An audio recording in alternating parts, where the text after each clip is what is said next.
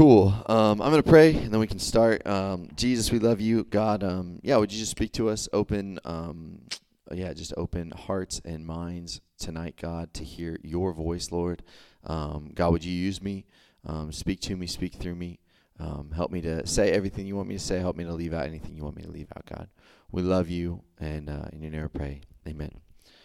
Cool. So we're going to start. We're just going to jump right into the Bible, okay? We're going to read Philippians chapter 2, verses 1 through 5, okay? I'll give you a minute. Philippians 2, 1 through 5.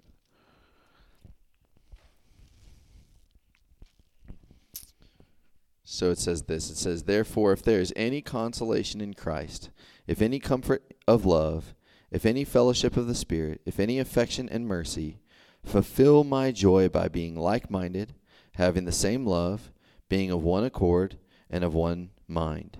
Let nothing be done through selfish ambition or conceit, but in lowliness of mind, let each esteem others better than himself. Let each of you look out not only for his own interest, but also for the interest of others." Okay? Okay. So I just want to start out. This is kind of like prequel. I was trying to think of a cool prequel. There aren't really any. So this is kind of prequel to what we're talking about. If you've been with us this semester or any semester in Chi Alpha, we talk about the same three things all the time. We look at the three reals, right? Real devotional life, real community, real responsibility, right? If you haven't heard that before and this isn't your first time, you can smack your small group leader. So tonight, spoiler alert, we're talking about real community. We're talking about friendship, okay? We talk about friendship all the time. It's a big deal to us. But what I want to say, and I just want this to be like very clear before we start, is that the friendship we're talking about, friendship is like, it means nothing, right? Like, and I'm going to say this again later, love. Like it means everything, so it actually has no meaning. So when we talk about friends, like every single year, like around move-ins or like welcome week, I'll meet like a freshman, and I'll be like, "Hey, where are you from? Like, do you know your roommate?" And they're like, "Oh yeah, they're my friend." And I'm like, "That's awesome. So y'all went to the same high school together? Cause how else are you going to be a freshman and be friends with somebody? Like you went to the same high school, right? Like that's the only way I can think." And they're like, no. Like we played COD together this summer. We have each other's gamer tag. And I'm like, what? Or like girls will be like, no, we follow each other on Instagram. And I'm like, but you just said y'all were friends. Like what do you, just don't lie. Like just say, no, I'm not their friend yet. Right. And so with when we're talking about friendship, I really hope tonight we can define it and be clear about what we're talking about when we say godly friendship. Okay. All that to say, this type of friendship that I'm going to be describing cannot happen without at least the desire and hunger to be friends with God first. Okay? That has to be like understood. That's what I'm talking about. Okay? In John chapter 15, verse 14, Jesus says, "You are my friends if you," what? It's up there. I know y'all can just read it out loud. "Do what I command." Okay, so it kind of sounds bossy, like, hey, I'll be your friend if you do what I say you should do, right? Like, no, Jesus is out for our best interest. He's wiser, he's better, he's all these things, and he has our best interest in mind. And so we've talked about this semester, like he is the rightful ruler of my life. He has a right on my life. And so all of these things, if you want to have good friends, then first you have to love and trust Jesus, or at least want to. Does that make sense? Okay, so we're all on the way. John 13, I don't remember what verse it is, but basically Jesus says, 34, he says, "They will know that you are my disciples by the way that you" what? Love one another, right? Love one another. He doesn't say, and this was pretty interesting, he doesn't say, "You are my friends if you believe in me. You are my friends if you don't go get drunk," right? Friendship, the way that we love one another is the only proof that we love Jesus. And this is like really kind of like new for me, like to understand it in this way. He didn't say you're my friends or people will know you're my disciples by the way that you don't smoke, right? Like or cuss, or how much you read your Bible, or how much you pray each day, or how many worship songs you have memorized. Or even how much you go to small group or church or Chi Alpha or whatever. Like, none of those things are what he emphasized. All those things, so hear me rightly, all those things can be outflows of a love for God, but they don't prove our love for God, okay? Yeah, it is, like, I was, like, freaking out. I was talking to, like, I think Evan and Frankie about this, and I was, like, losing my mind. Like, literally, friendship is the only proof that I love God. The way that I love other people. You can do all those other things or not do all those other things and still not actually love Jesus. Does that make sense, like what I'm trying to say? Every good deed you do can be done without a love of Jesus except loving people he told you to. Everything else you can do, fake it till you make it, but you can't love other people, truly love them, like either accidentally or fakey, you know? Anyways, it's a big deal. It's only going to happen out of a heart devoted to loving and trusting Jesus. So if you need or want more information about that, talk to your small group leader. I believe that they are on their way and they are friends with God. Okay, so friends with God first. I'm saying this because I want to be able to move not past this, but move forward with that understanding. Okay, so I'm kind of building a foundation. We have to be friends with God. We've talked about that a lot. Not too much, but we've talked about that a lot, and I want to go somewhere else, okay? So if we're on the same page, we can move forward, okay? I'll say this. Beware of being someone beware of being someone who says that you love God, but I don't really love other people. I've heard that before, a lot. But also, beware of being someone who says I really love God, but I don't like spending time with him. And it freaks me out, and I don't like listening to my own thoughts, because that's scary too. Both of those things, if you say you love God and you don't like to be around other people, and if you say you love God and you don't like to, that sounds crazy, but it's real, okay? You don't like to be around other people, or you don't like to be around God. Those are like red flags in your relationship with Jesus, okay? So you're probably not quite as close to him as you think you are, if that's true. Does that make sense? Okay. Okay. Y'all okay? Does that make sense? Okay. So, all right. That's a prequel. The prequel's over. We're going to get into the first chapter 1. Well, I'm thinking movies, because that's all I ever think about. Sorry. We're not going to do this. This is funny, but we'll do it another time. Have y'all ever heard this? I'm a lover, not a fighter. Okay. I was going to say that's the stupidest thing of all time, but I will not say that. That is the most ignorant thing you could ever say. It's the most ignorant thing you could ever say. And here's why. To truly love something means that you have to be willing to fight for it. If you don't believe this, I will tell you a little story. Earlier today, it was a beautiful day today. It was hotter than we all thought it was going to be, so we all wore long clothes, and then we were like burning up. If you didn't, except Dom, because he doesn't ever wear long clothes. Neither does Ezekiel Elliott. Me and Sean are hanging outside, like by that tree across the street, and we're talking about economics. Okay? We're talking about economics. We're having a discussion. We're not arguing. We're just having fun.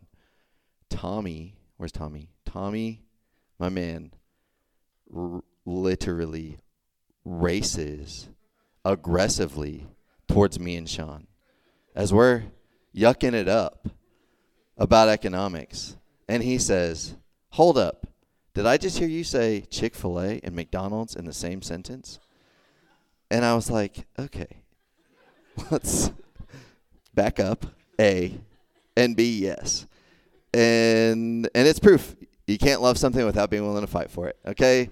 So I don't even know what he was fighting for or loving, but that is true. Like if you love something and you feel the sense of justice towards it, you're going to fight for it, right? The family of God is meant to fight. We have our marching orders. We have our battle plans out. We are supposed to fight for others. We're supposed to fight for our King, our Savior, and we're supposed to fight outwardly, right? And if we lose that burden to fight outwardly, then it deteriorates and we begin to fight inwardly, ruining our reputation, the reputation of our Father, and the reputation of our family, okay? The Bible consistently says, one another, one another, one another. We've belabored this point.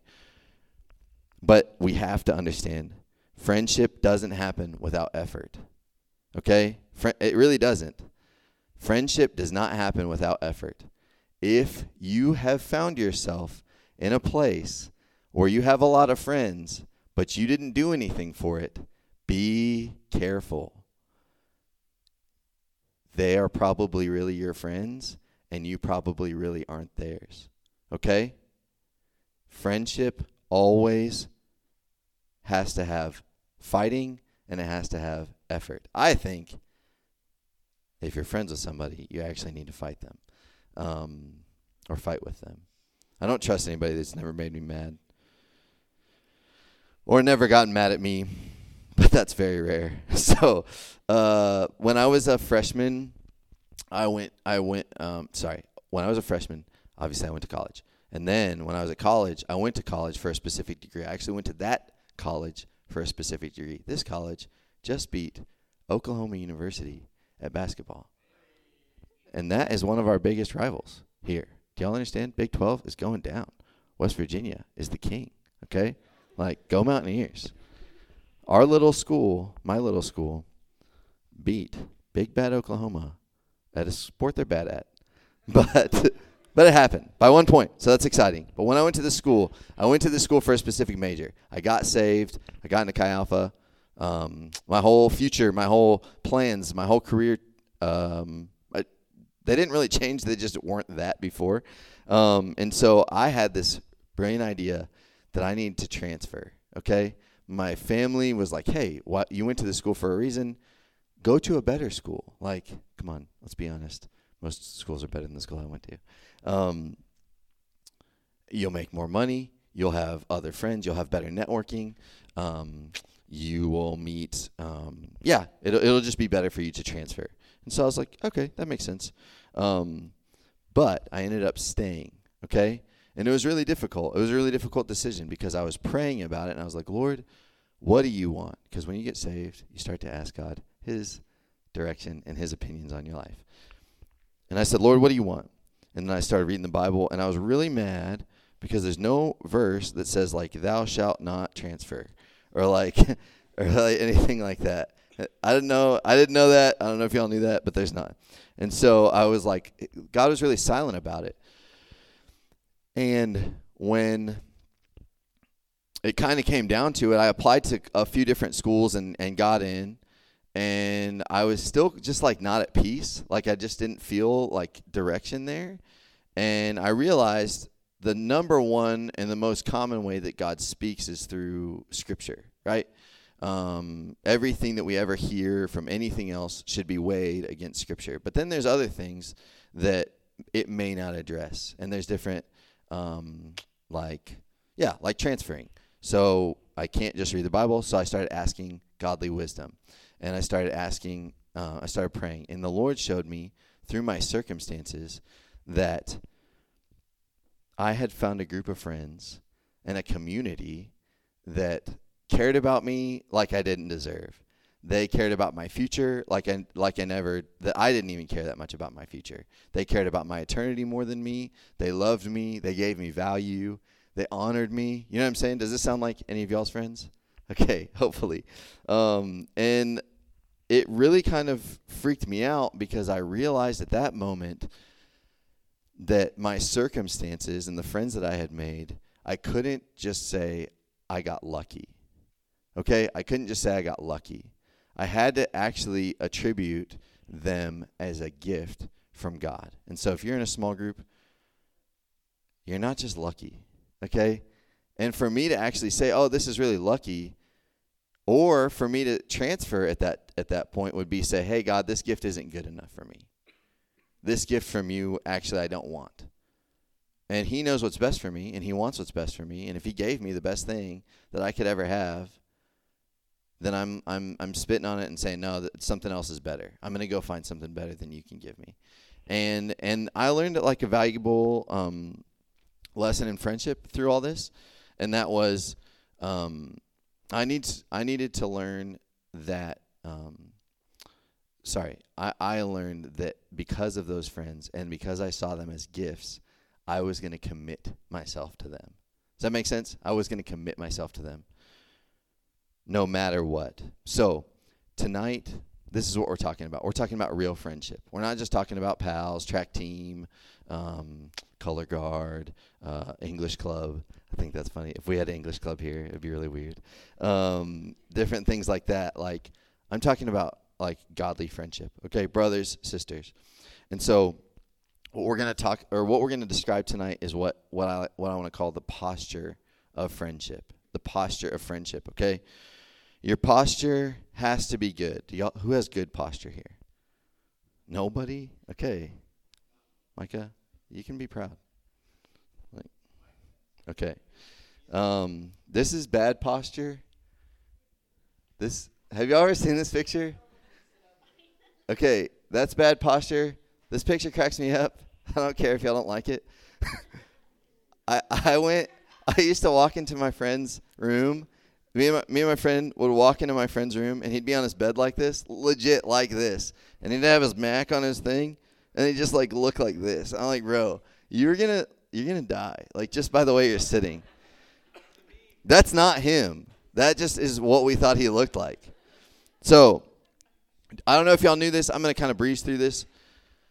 When you have good posture, there are benefits to good posture. Not just like you look nice or scary, right? Some people are intimidated by good posture. There are actual physical benefits and mental benefits to good posture. I'm going to breeze through these. Improved memory and learning. You could be in a better mood. Increased testosterone in men. Makes you taller and slimmer. Makes you more confident because you're like proud of the way you look. Reduce pain in your back, neck, and if you have tension headaches, they can go away by adjusting your posture. And better digestion, okay? That's pretty crazy, just standing up straight, head up, you know what I'm saying? Like, all that stuff can be kind of like alleviated. So our culture, USA, like, what are we all about? We're all about comfort, you know what I'm saying? These chairs, y'all, we made like a great decision. Do y'all know what a chase is for a couch? Okay. It's just a bed that you add to your couch. And we bought one, and, like, it's the worst thing for me because I just am like that guy, like just chilling all the time. None of my muscles need to be, like, used. And, you know, you can sit at your table and look at your thing. You're, like, on your phone doing this. But all you would really need to do is this to adjust your posture or stand up or you know, squat sometimes or, like, just get moving, man. And the reason I'm talking about all this stuff is because when your posture's out of whack, a lot of bad things can happen, okay? But you can adjust it. And what I want to talk about is this posture of friendship, is what a good posture looks like, and then how we can adjust it, okay? This is what's scary, though, if you have bad posture and you try and add something to it, then it's going to make it worse. Like if you put on, you know, a lot of muscle and you have bad posture, it's going to make that actually worse, which is pretty scary. So if you're maturing spiritually and you have a bad posture of friendship, then what that looks like is like you're in your Bible, you're spending time with Jesus, you're reading your Bible, obviously, praying, going to small group, and you have like really like, okay, I know these guys and we are going to get them saved. You know what I'm saying? Like you really care about lost people, but you don't have any friends, then you're going to be like ultimate weirdo. You know what I'm saying? Like, because you don't have anybody telling you the truth, okay? You really don't. And so that's what, like, if you have bad posture and you're trying to add maturity to it, it's going to be dangerous.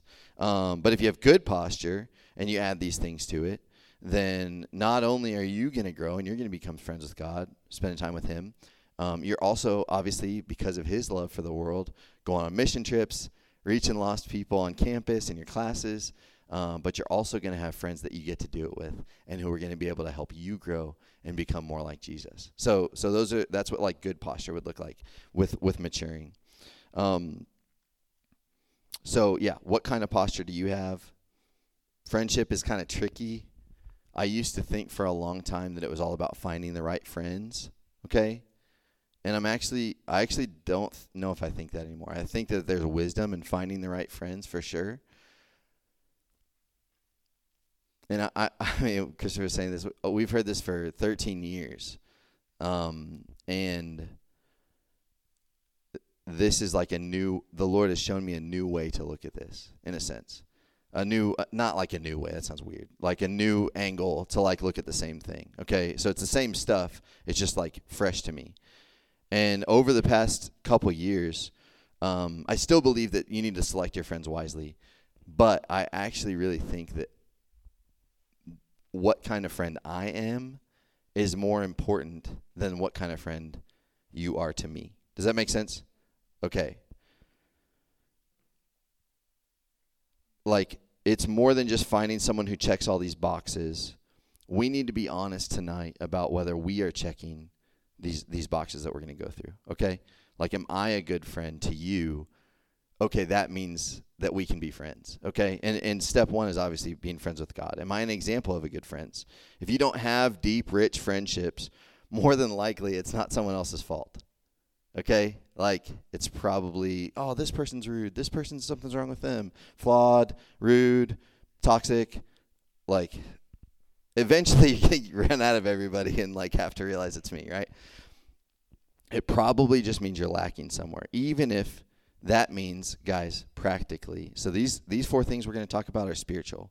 They have practical outworkings because that would just be ridiculous. But there are practical things for me to be a good friend.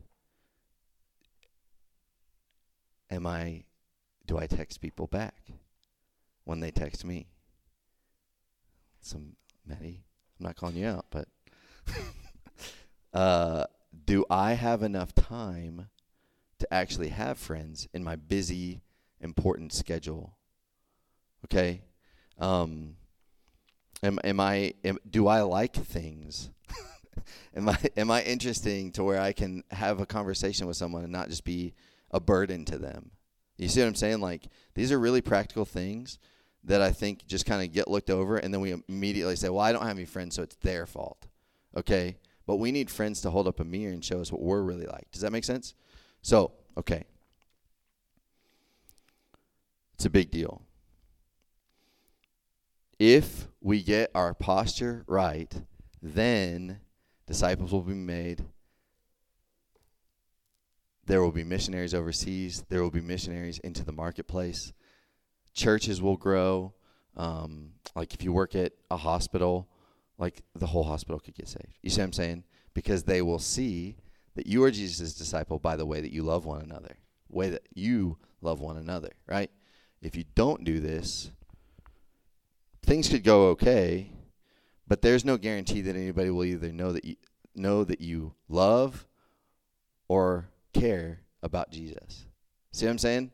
Like, you can be secret, and that's really scary. So we're going to look at that passage, and we're going to talk about 4 things. They're really easy to remember because we call them the 4 C's, okay? The 4 C's. They all start with C, so it's really easy. So the first one is common understanding, okay? Common understanding. If you're thinking about posture, this analogy will break down. Don't worry, as all analogies do. But you can think about your head, okay? Your head straight, tilted up, looking good. Common understanding. So the verses is, be like-minded, have the same love, being of one accord and one mind. Okay? Like I said earlier, friendship, true friendship, cannot happen without Jesus. Common understanding, not like, hey, do we like popcorn together? Hey, do we like this together? But common understanding regarding the one person that matters most. Christ, the head of our family. And so this is a big deal. This question, who is Jesus to you? Okay, who is Jesus to you?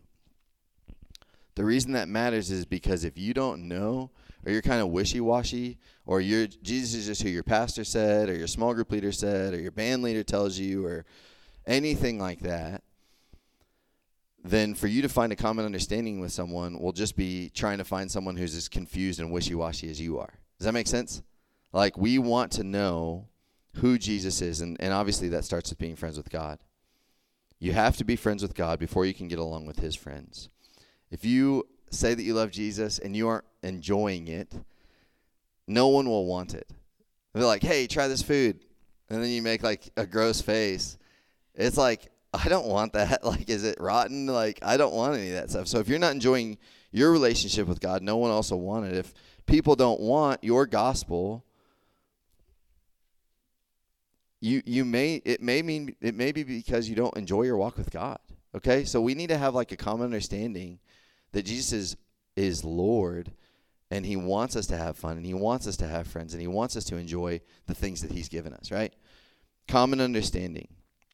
If Jesus is in your heart, sometimes we have to like let our face know, because we can't always just say, hey, the Bible says this. Like our life is going to speak a lot as well as Scripture.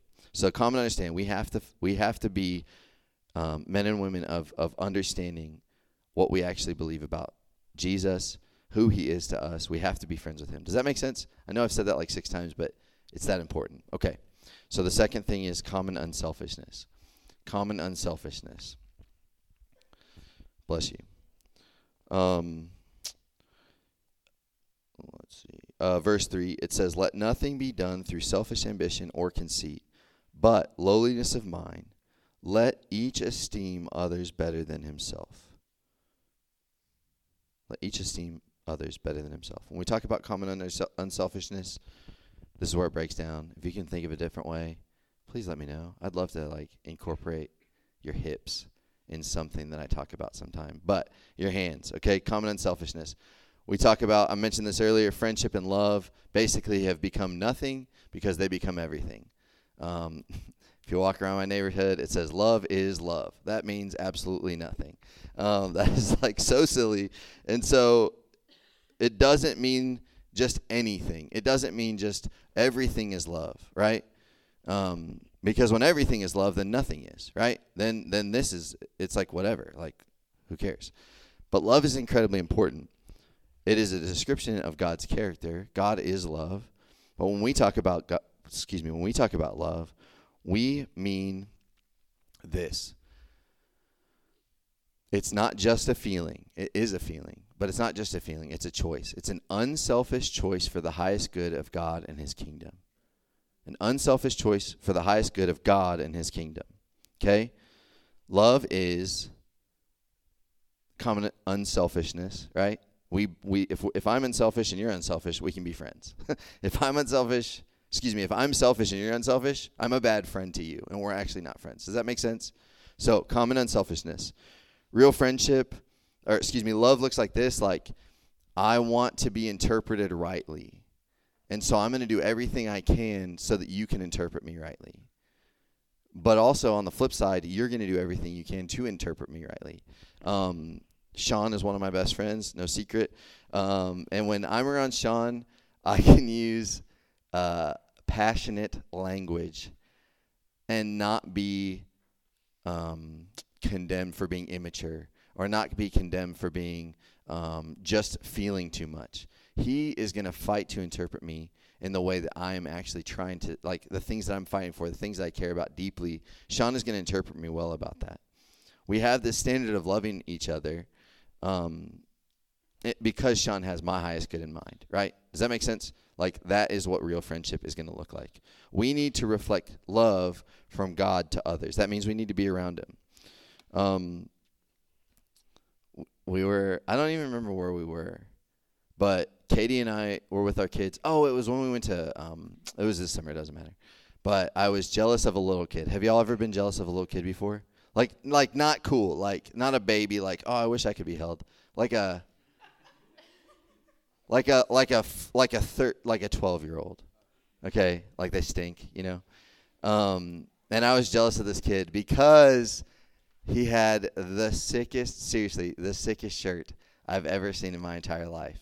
I'm not joking. I know it sounds silly. I don't know why he had this shirt. Okay, I was like, bro, give me that shirt. Like, it just said seek discomfort. Okay, it just said seek discomfort. And then on the back it was like Austin, Texas,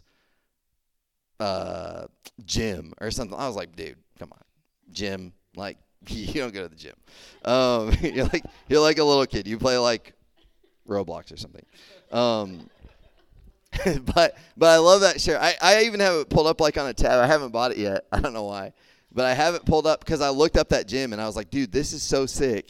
Seek discomfort. And that's what common unselfishness looks like. Okay? My jealousy of this little kid turned into me having this understanding of what real unselfishness looks like. I need to recognize that your comfort is more important than mine. Your happiness is more important than mine. Okay? Like, that is common unselfishness. I have to seek discomfort.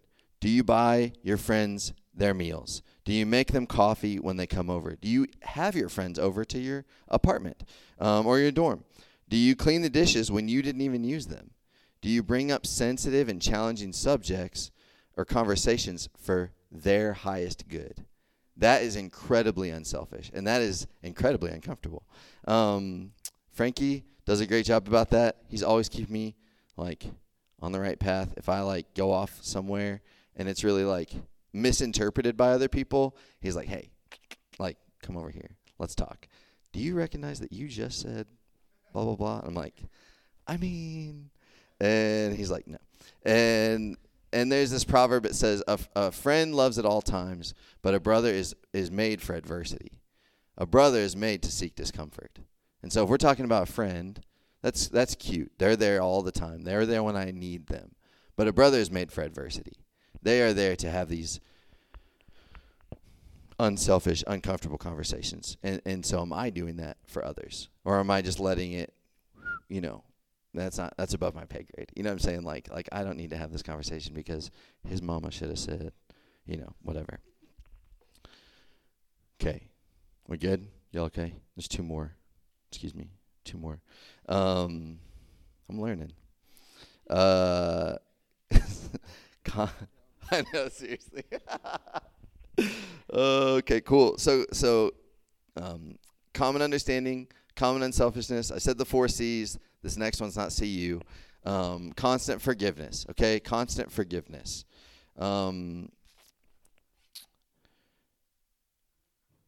Billy Graham says, man has 2 great needs: to be forgiven by God and offer forgiveness.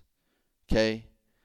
I have been walking with Jesus for over 10 years, and this, in my opinion, at least in my experience, has been the most difficult, the most, the one that takes people out the most. Okay? This is serious, okay? This is very serious. He that loves little forgives little. Okay? He that loves little forgives little. People who I have seen walk away from God, and I'm not talking about like somebody that's not really about it. You know what I'm saying? That's fine. I'm talking about someone who's like a small group leader or like a pastor or like people that are like working in like the sheriff's department, and they really do love God. The people that I have seen become disinterested in serving him, reject him, or even go so far as to deny him are people that almost invariably choose myself first and say, I won't forgive you. Okay? Even friends, not just some like rando person, but like real friends. Like, you hurt me and like we're done. You know what I'm saying? Like that's really scary. The people who are most forgiving have the longest and the richest friendships. Okay? That's pretty cool. Forgiveness takes humility. It means taking and absorbing pain that's done towards me, whether it's been conscious, like you meant to, or unconscious, and you just offended me. And choosing to love someone regardless of what they say. I'm talking about people that have forgiven. You never said sorry to me. I'm talking about people that have forgiven. You didn't even know you hurt me. And I'm talking about people that have forgiven. You're dead, so I can't actually even talk to you anymore. But I forgive you. You see what I'm saying? Like, forgiveness is a big deal. I say, well, come on. You don't know. Come on, Charles. You don't know how I've been wronged, right? This is like all that stuff. That's like weenie. Like this is like real hurt. Okay. I heard this. They're never going to treat you better than they treated Jesus. If you're a friend of God, they're never going to treat you better than they treated him. And they took this innocent life, a man of forgiveness, a man of simplicity, a man of love, and they murdered him. You know what I'm saying? They lied about him. They tortured him. You know what I'm saying? And so if we're like in that boat, surprise, like that may come. You see what I'm saying? Like, and we have to forgive because Jesus did. So constant forgiveness. Okay, that's number 3. And there's 4. So this is the last one. And this is one is courageous commitment. Okay, and this is what I talked about earlier on, commitment. This is like our feet. It says, forgiveness. I don't know if anybody noticed, but if you didn't, you're not paying attention. Forgiveness wasn't mentioned in Philippians in that verse, but it's mentioned so many times in the Bible, and I want to say this. The main way that Jesus talks about forgiveness, he says, hey, if you don't forgive other people, like God the Father's not going to forgive you. Okay, so like it seems like it's like I need a lot of forgiveness. You know what I'm saying? So seriously. So that's, if you're looking for a scripture to dive in on that, then just read the Bible. Like it's going to be there, okay? Yeah. So courageous commitment. So we have our head, our hands, our heart all in line. Make sense? And then we have our feet. So let each of you look out not only for your own interests, but also for the interests of others. Like I said earlier in my story, when I was a freshman, a sophomore, junior, I don't remember when it was, I wanted to transfer. I learned that commitment is a key component to long-lasting, rich, deep friendships. And, yeah, the most beautiful thing about that is I'm not just like, hey, this is a cool idea. Like that guy Rob and that girl Jasmine, like that couple, dude, like they're like still my best friends, okay? Like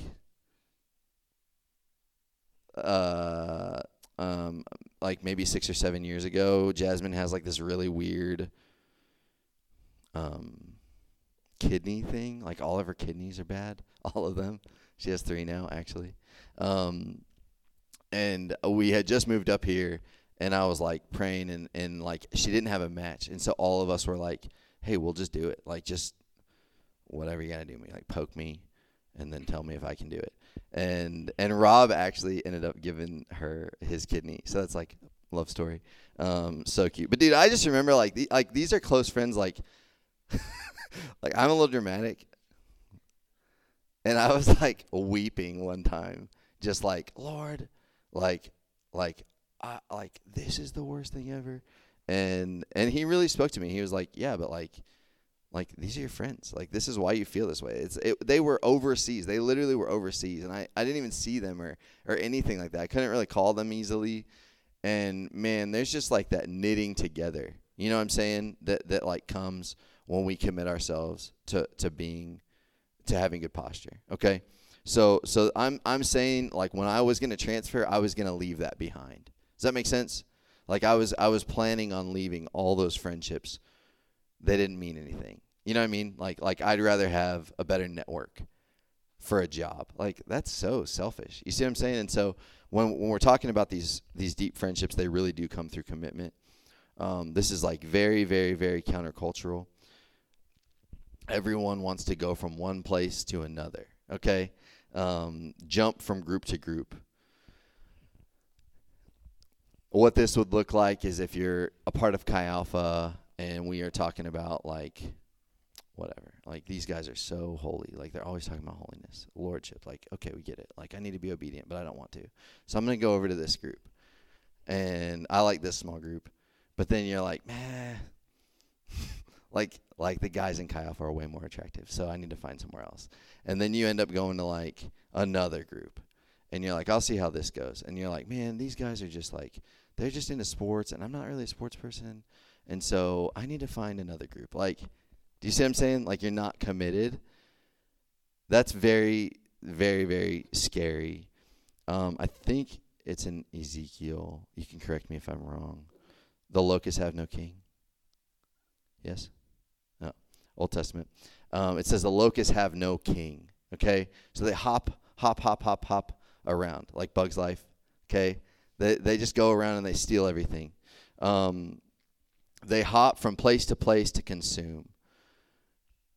They ruin, like you think of a locust just being like, whatever. You know what I'm saying? But I'm talking about like a swarm. Like they're not just nasty. They are, but like they ruin. People die because of them. Like, you know what I'm saying? Like crops are ruined so I can't eat. And they just leave death and destruction in their wake. And that's what non-committal people look like. Okay? Death and destruction come from them. The other option, so the other option would be like a honeybee. Okay? A honeybee goes from one place and there's pollination and there's new life that comes from going to that. And so that might look like, and this is like a little silly, but when you graduate, you can't just be in Chi Alpha forever. Sorry. Like, you can't. You got to grow up. I'm just kidding. But when you graduate, hopefully you have impacted your small group in such a way that people love Jesus for eternity. Right? Like, I've been the type of friend, whether I've led it or whether I've been a part of this small group, that other people are attracted to Jesus. And now they know him. And but now I need to go here. And you start going to this church and you start just serving that pastor and loving him. And he's like, I never knew young people even love Jesus. Like, sad truth. It happens all the time. But then you're bringing life every single place you're going. Okay? Because you're contributing. You're not just consuming. Okay? So you don't want to be a locust. You want to be a honeybee. If someone in this small group isn't like me, then I need to go find somewhere where more people are like me. Okay? That's so selfish. You see what I'm saying? Like, that's so selfish. Because you're the center of that thought. So friendship has more to do with what you can do for your friends than what your friends can do for you. Okay? So if your posture's right, that means that's what you're thinking about. If you're not fighting for your friendships, yeah. If your posture's off, then you are bringing death. Okay, like for real, not just like a little bit, but like that's bad. If your posture's right, then we can bring life, and there can be like, dude, like big stuff. You know what I'm saying? But that has to be in line. So the band can come up. We're almost done. The most important thing I want y'all to get from this is not like, hey, I've done this before, okay? Like, I've actually sat there and been, like, giving my friends, like, grades. You know what I'm saying? Like, okay, they're constant commitment, but they're definitely not common understanding. You know what I'm saying? But the most important thing you can get out of this is that, are you a friend like this? Are you this type of friend? Are you forgiving, or do you hold grudges? Do you have something that you're willing to stand up for and defend outside of yourself? Are you committed to your friends when a paycheck or relationship is calling you somewhere else? Are you willing to love without being paid back or returned in the way that you expect it to be? Like, I wanted you to say thanks. You know what I'm saying? Do you trust someone else with your personality and with your future? To say, I don't really care what other people think means that you're not being a good friend. We need to care what our friends think about us. We need to be close enough that we trust them with our own personality and with our own futures.